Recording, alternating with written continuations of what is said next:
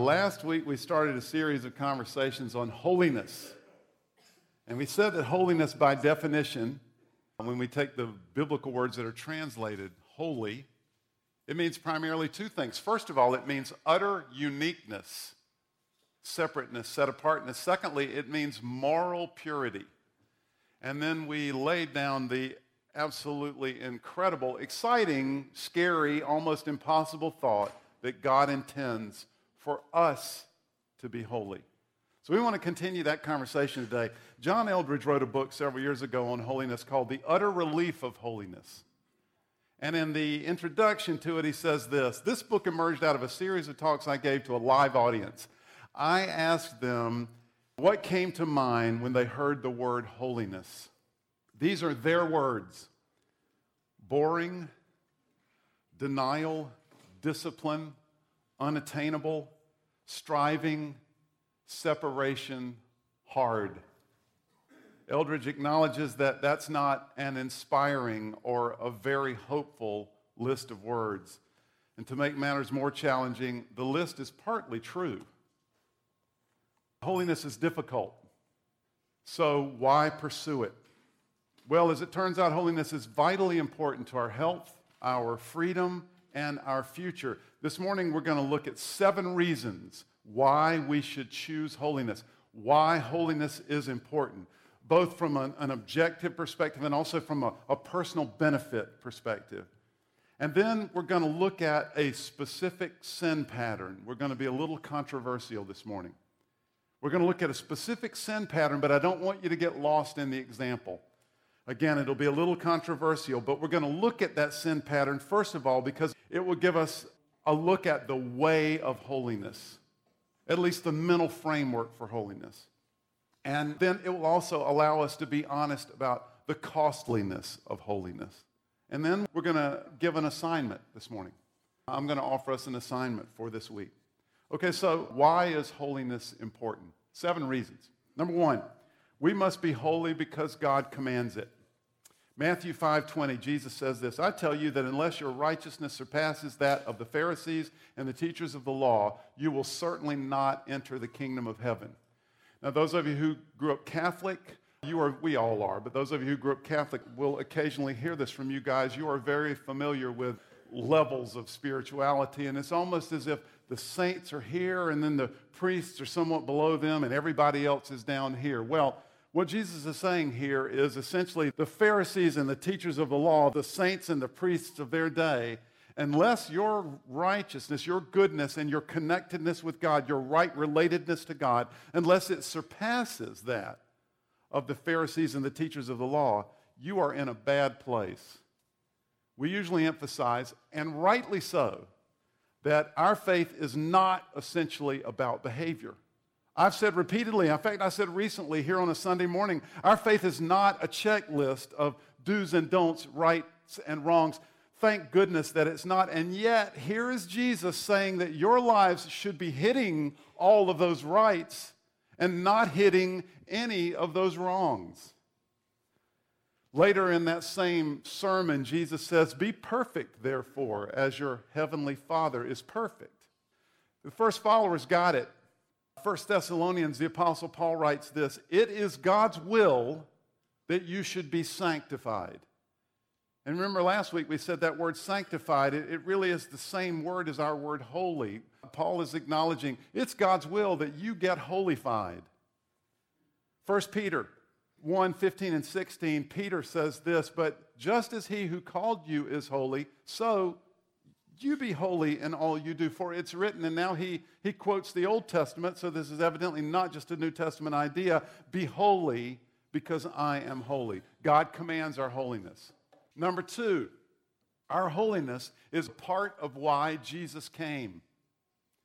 In other words, the life and ministry and death of Jesus point toward our holiness. Another way to say that is that our holiness is a part of God's purpose for us. Ephesians 5:25 and 26 say this: speaking to husbands, the Apostle Paul says, hey, husbands, love your wives just as Christ loved the church, which is pretty epic, husbands, but this is the point. Now he begins to describe, he teases out that Christ loving the church deal, and he says this, just as Christ loved the church, gave himself up for her to make her holy, cleansing her by the washing with water through the word. Titus 2:14, again the Apostle Paul says, Jesus Christ gave himself for us to redeem us from all wickedness and to purify for himself a people that are his very own, eager to do what is good. That's a part of why Jesus came. Listen, Jesus does more than forgive us of our sins. He also breaks sin's power. Over the last few weeks, I've been reading a book on holiness. It's called Holiness. Imagine that. It's written by a British pastor from the late 1800s, early 1900s. He was a very influential pastor in the English-speaking world. His name is J.C. Ryle. And this book has become a classic over the years. On the topic of holiness, Ryle says this about this point: to talk of men being saved from the guilt of sin without being at the same time saved from sin's dominion in their hearts is a contradiction of the entire witness of Scripture. Our holiness is a part of why Jesus came. Third reason why we choose holiness: holiness is the evidence and the only real evidence. Holiness is the evidence that we have a connection to Christ. Holiness is the evidence that we have a connection to Christ. In Matthew 25, Jesus uses an elaborate parable to explain what allows people to be admitted into an eternal fellowship with God, and, on the other hand, what leads people to be separated from God. Some of you know this section. To the fellowship group, to those that will be eternally connected to God, Jesus says this: "For I was hungry and you gave me something to eat. I was thirsty, you gave me something to drink. I was a stranger, you invited me in. I needed clothes, you clothed me. I was sick, you looked after me. I was in prison and you came to visit me." To the group that gets separated from God, he says this: "I was hungry and you gave me nothing to eat. I was thirsty and you gave me nothing to drink. I was a stranger and you didn't invite me in. I needed clothes and you didn't clothe me. I was sick and in prison and you didn't look after me." So the scale tips our way, one way or the other, based on our behavior. Now, the point is not that we are made right with God by our behavior. The point is that when we are made right with God, our behavior begins to change. Slowly, over time, we look more and more like Him. Holiness is evidence that we have a connection to Christ. Listen, holiness for us will result from our ability to obey Him. That's essentially it's a synonym, holiness and obedience, almost. And Jesus reminded us that our obedience is the evidence that we love Him. He couldn't have been clearer. He said, "If you love me, you will obey me." Holiness is the evidence that we have a connection to Christ. Fourth, holiness wins the world around us. Jesus' friend Peter put it like this: "Dear friends, I urge you, as foreigners and exiles in this world, in your culture, to abstain from sinful desires which wage war against your soul. Live such good lives among the pagans that though they accuse you of doing wrong, they're not your friends, yet they may see your good deeds and glorify God on the day He visits us." Our holiness wins the world around us. About the same point, that Pastor J.C. Ryle said this. Listen to this: "Your life is an argument that no one can escape." Our holiness wins the world around us. Fifth, our holiness provides us with a sense of God's presence in our lives. Our holiness provides us with a sense of God's presence in our lives. Listen to Jesus' best friend John's explanation. John said this: "We know that we have come to know Him if we obey His commands." Later he says, he's talking about doing the right thing. And, our faith is not just saying stuff, but it's doing stuff. It's putting those words into action. And he's talking specifically about when we act lovingly toward others. And he follows that with this: "This is how we know that we belong to the truth, and how our hearts are set at rest in His presence.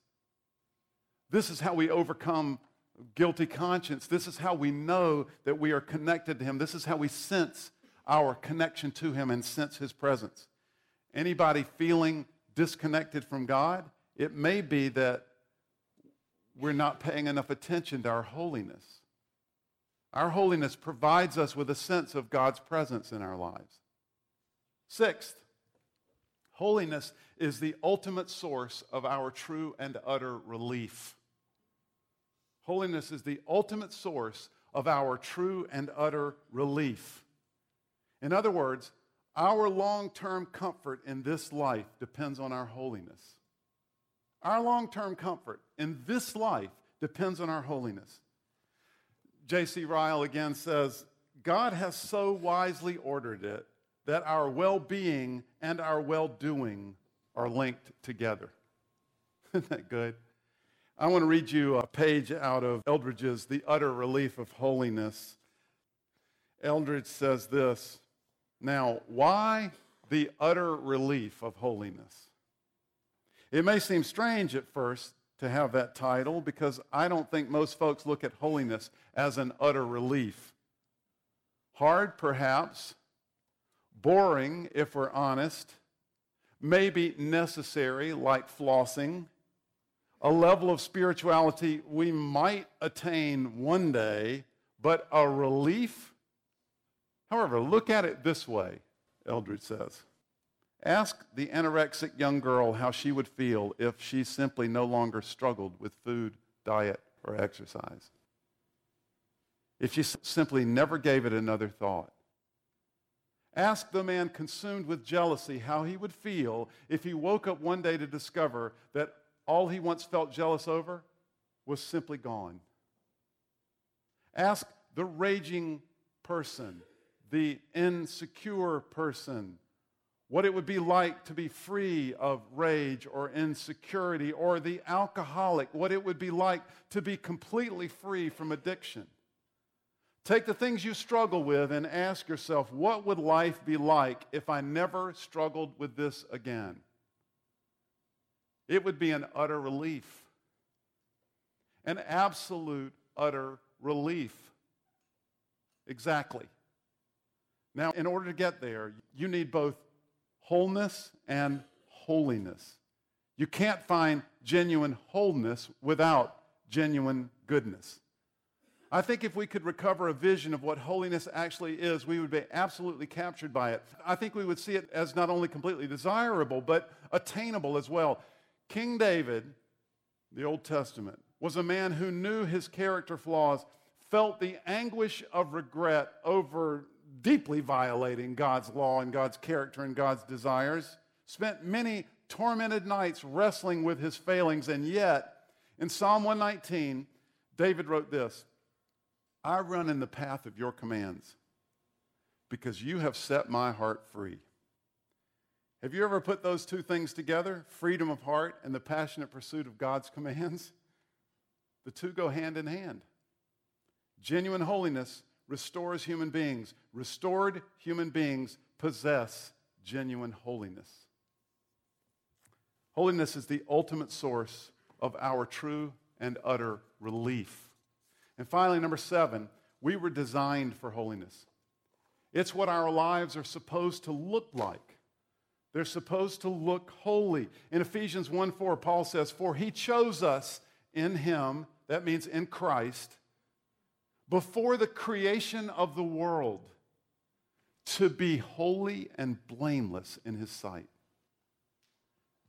Eldridge again says, God is restoring the creation he made. What you see in Jesus is what he's after in you. 7 reasons why holiness is important. Okay, now I want to offer an example.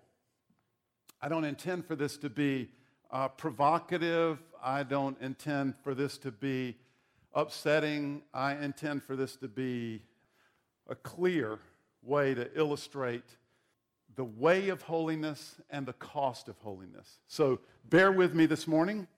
A few of you will be tempted to be offended. Please don't. Just stay with me and until we get to the unwrapping the way of holiness and the cost of holiness. Some of you will be tempted to say amen. Please don't say, amen, we know how you feel. So, again, don't get lost in the specifics of the illustration. So, as an example this morning, let's take the sin pattern, and I believe it is a sin pattern. Let's take the sin pattern of homosexuality.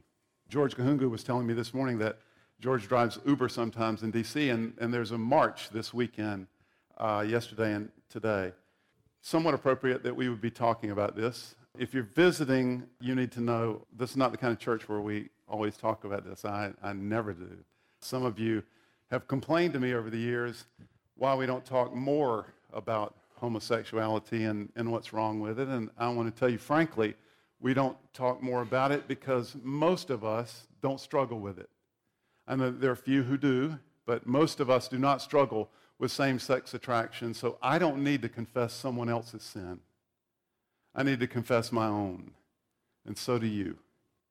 Having said that, I believe that the practice of homosexuality, not same-sex desires, but I believe the practice of homosexuality is against God's desire and it's against his design. The practice of homosexuality will never land someone in God's best place for them. And I believe that based on a clear reading of Scripture. I admire, honestly, there is increasingly today a biblical argument being made in favor of affirming monogamous, loving, same-sex relationships. I think it is a biblical argument that is unconvincing, to say the least, but a biblical argument is being made for that. But apart from that, let's stand apart from that for a second, and let's say with humility, let's acknowledge, and I just want you, those of you who disagree with me, I want you to stipulate to this for a second. I believe that it's wrong. I believe it's sinful. I believe it's not God's best for us. And I believe that the Bible teaches that. So what would be the argument for the practice of homosexuality? Why would someone practice homosexuality?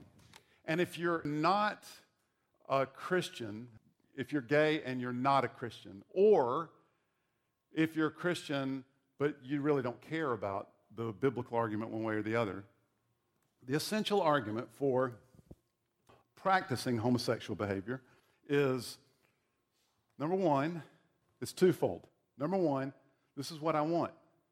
This is really what I want. This is my fundamental desire. And parentheses, how could that be wrong? This is what I want. Secondly, I should be able to do what I want because you're able to do what you want. In other words, a fairness issue.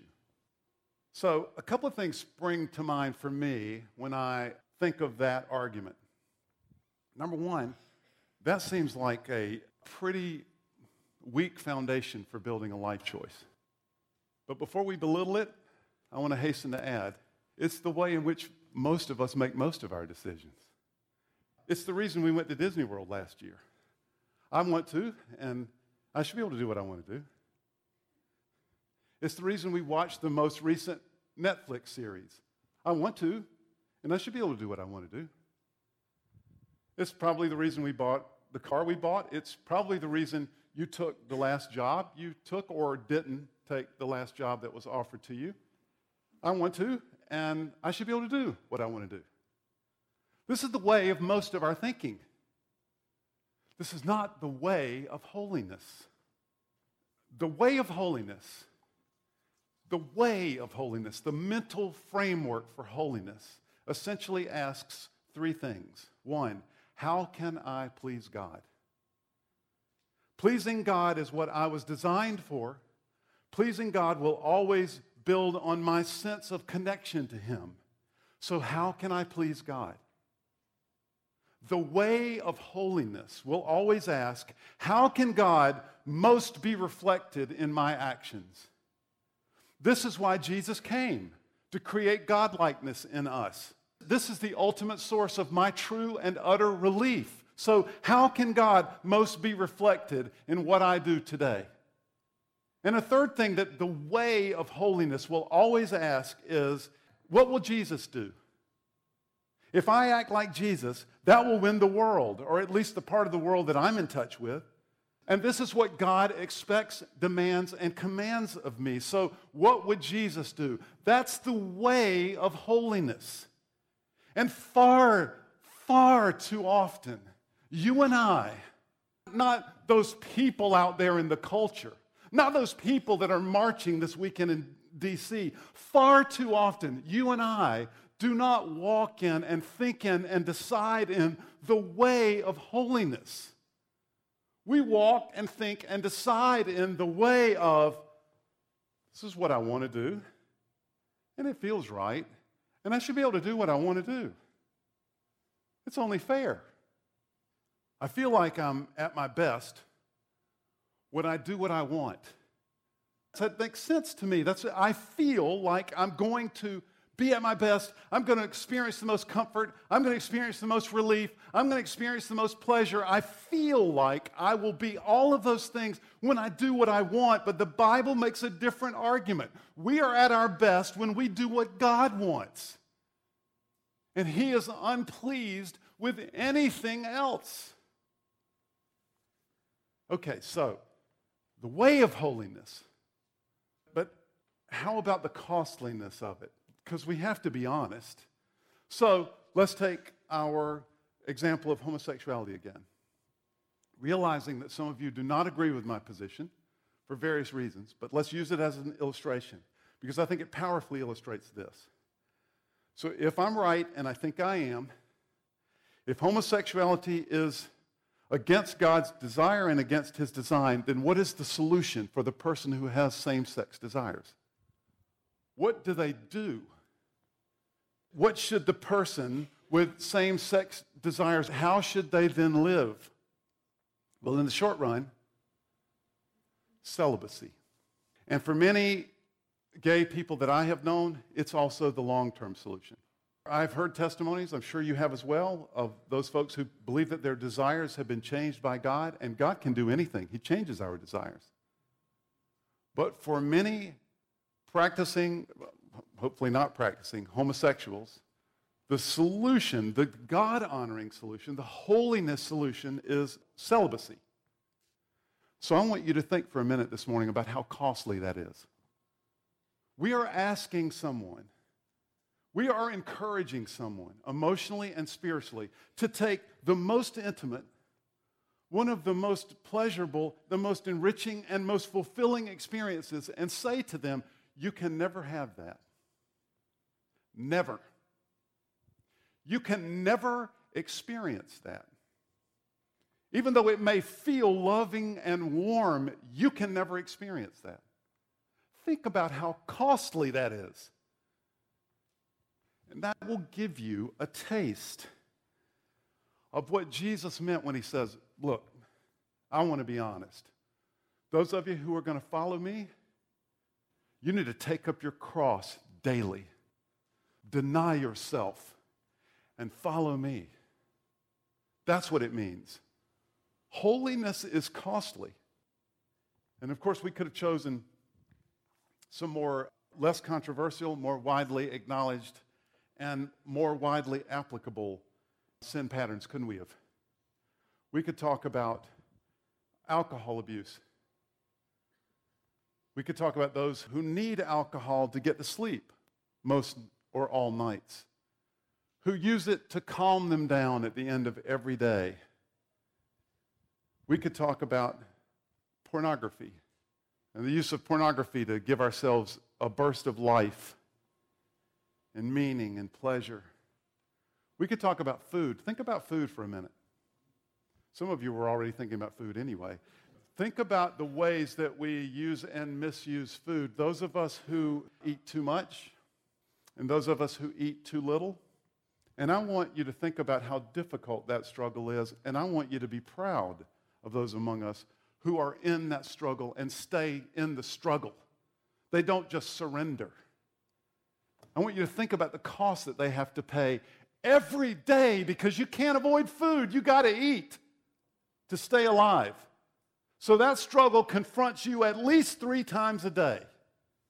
Holiness is costly, deeply so. Why in the world would we stay in that struggle? Why would we pay that cost? Because it provides us a sense of God's presence. Because it's the only place where we can find a true sense of utter relief. Because we were designed for it. because God commands it. It's why Jesus came. It's the evidence that we have a connection to Christ. And ultimately, it's what wins the world. Holiness is costly, but it's worth every penny of the cost. I'm going to give you an assignment, a general assignment, and then I'm going to give some specific applications to the assignment that have really, over the years, have been really, really helpful for me. What I want us to do this week is to take a step toward holiness. This week, I want you to take a step toward holiness. This week. And I want that step to be active. I don't want you in your heart and mind this morning to go, thanks, Ed, that was good. I especially like number 5. That's awesome. No, I want you to take an actual, practical step toward holiness this week. Knowing how tough this was, in that same sermon I was referencing early, he said, look, if you got a struggle, let me give you an illustration. If your eye offends you, then don't just determine, I'm not going to use that eye. No, don't put a patch over the eye because it's too easy to peek. If your eye offends you, pluck it out. Gouge your eye out. It takes active sacrifice and active steps in order to move toward holiness. So, let's take some steps toward holiness this week, and I want to give you 3 options. Option number 1, I have made it a practice over the years, I've done this with a number of you, 3 or 4 times a year, I will grab 1 or 2 or 3 of you, and I'll have what I call a week of quiet times. We just meet in the morning, whatever time is convenient for the group of people that I'm meeting with. Some of you it's 5:30, some of you it's 7:30. For 7 days in a row, we will meet and break open the Bible and pray. I usually, when I'm arranging this, I'll send an email out and say, hey, if you have regular time with the Lord, I'm sorry I'm going to steal your time, but I'd like for you to meet with me for a week and you'll come read whatever I'm reading in the Bible. Usually when I do this, the first couple of days, especially if I don't know you very well, the first couple of days, it's a little awkward because you're thinking, the pastor, and he must have some agenda. He wants me to do something or he's seen me somewhere or something. And I'm just needing discipline in my life. So we read for a while and then I say, hey, let's pray. And then we pray and then we leave. And about day 3, everybody starts to relax and we start to give honest observations and occasionally somebody will say, I don't understand that at all. And I'll say, me either. And by the time we get to about day 6, it's usually awesome. And once in a while, 1 or 2 or 3 of us will need to confess something because that's what happens when you get in God's presence. You want to be holy and you want to be rid of stuff. You want the relief that holiness brings. I want you to have a week of quiet times with someone. Arrange it today, before you leave this morning, or email someone this afternoon, and find the week, and find the 2 people that meet your schedule constraints, and spend 5 days or spend 7 days and wake up in the morning and go to Panera or go to someone's house and sit with your Bible and feel awkward, and by day 4, magic will happen. I want you to have a week of quiet times with someone this week. Or, no, I want you to arrange it this week. It may be 3 weeks from now before you can actually get to it. But I want you to make the arrangement. Have a week of quiet time. Or, number 2 option, I want you to take a 4-hour prayer retreat. I said this to Diane last night, and she said, why don't you make it like 30 minutes and let's be realistic. Who has 4 hours? And I said, you unholy person, you. Did not say that at all. She's far holier than I am and prays much more than I do. You can do a 4-hour prayer retreat, right? Sleep 1 hour less and don't watch 3 hours of television. Boom, done. Drop the mic. There's your 4 hours, right? So take a 4-hour prayer retreat. And let me tell you what to do with your 4 hours in prayer. So at first, start out by praying. But just, God, I'm here. I'm going to do this thing. I'm going to spend some time with you, and I want to connect, and I just want to hear what you have to say to me. And I just want you to start praying and pour your heart out. And if your experience is anything like mine, some of you have heard me say this before, but I've done this kind of thing many times, and I'm a pastor, super holy. I go for it. I'm praying, and I'm knocking myself out, and I'm sweating, and I'm so godly, and I stand up, and my back is aching because I've been at it so long, and I look over, and it's been 7 minutes. So I want you to, first of all, just pray, and then pick a book of the Bible. Now, if you're only going to do a 4-hour deal, it needs to be, like one of the letters. Read the whole thing, start to finish. How often do you do that? Not very often.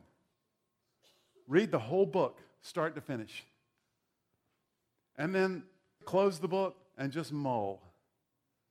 Just let it sink in, and now start praying again. And pray for the people that are on your prayer list. And then go down to level 2 for the people. You don't like them as much, but pray for those level 2 people as well. And then just pray for the people that just popcorn into your head. 4-hour prayer retreat. You can do that this week. That's just your schedule. You can arrange it. Option 3, take a 30-minute walk every day this week. 30 minutes every day.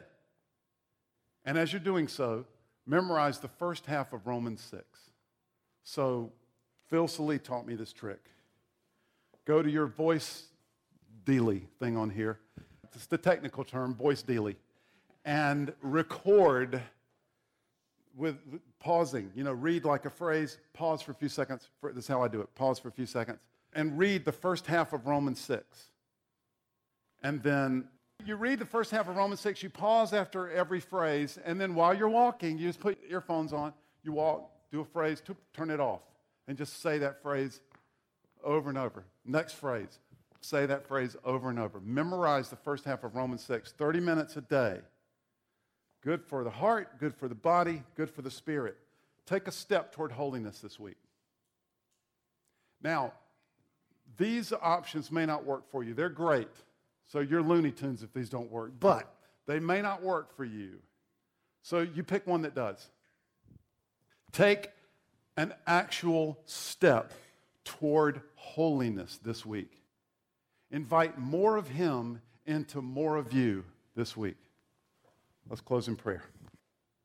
So, Lord, we have heard you, and we give you permission to do what you must to sanctify us.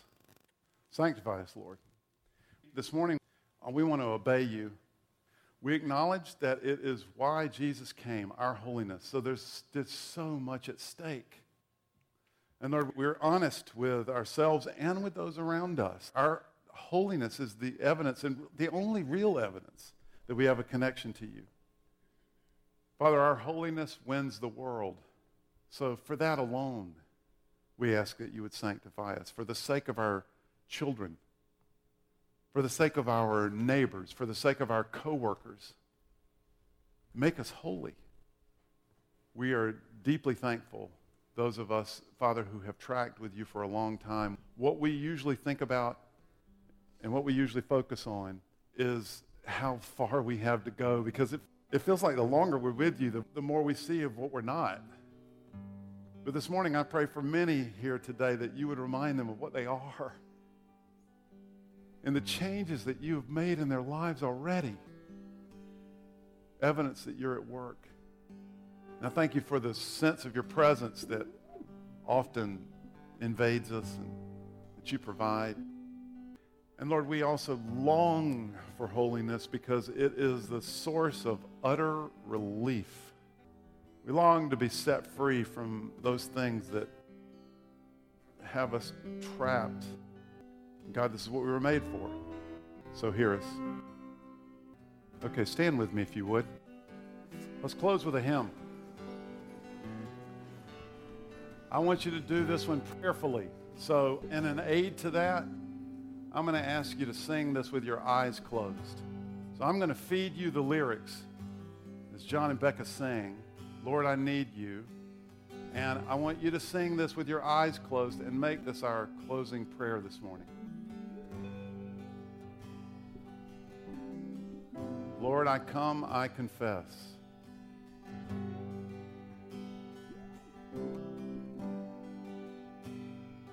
Lord, I come, I confess. Bowing here, I find my rest. Bowing here, I find my rest. Without you, I fall apart. Without you, I fall apart. You're the one that guides my heart. The one that guides my heart.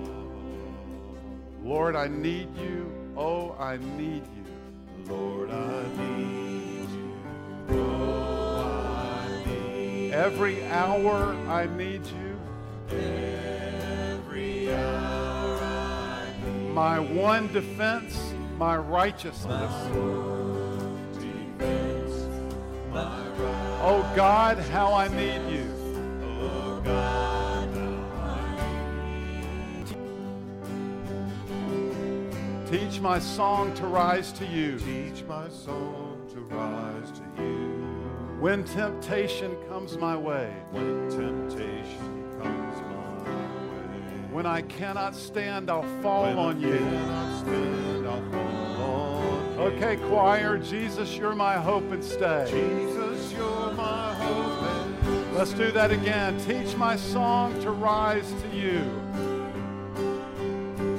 teach my song to rise to you. When temptation comes my way. When temptation comes my way. When I cannot stand, I'll fall on When you. I cannot stand, I'll Jesus, fall you're my hope and stay.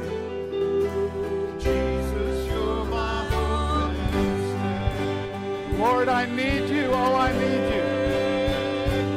Oh, I need you. Oh, every hour I need you. Every hour My one defense, my righteousness. my one defense, my right. Oh God, how I need you. Oh, God, how I Lord, I need you. Lord, I need you.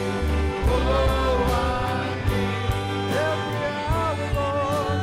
every hour I need You're my one defense. defense, my righteousness. Oh, God, how I Father, thank you so much for being all that we need. I pray this morning for the utter relief of holiness. And Lord, I pray honestly that you would inspire each of us to take a step this week toward you, toward holiness. In the strong name of Christ our Lord, we pray, and all God's people said, Amen. Speak to someone, go in peace,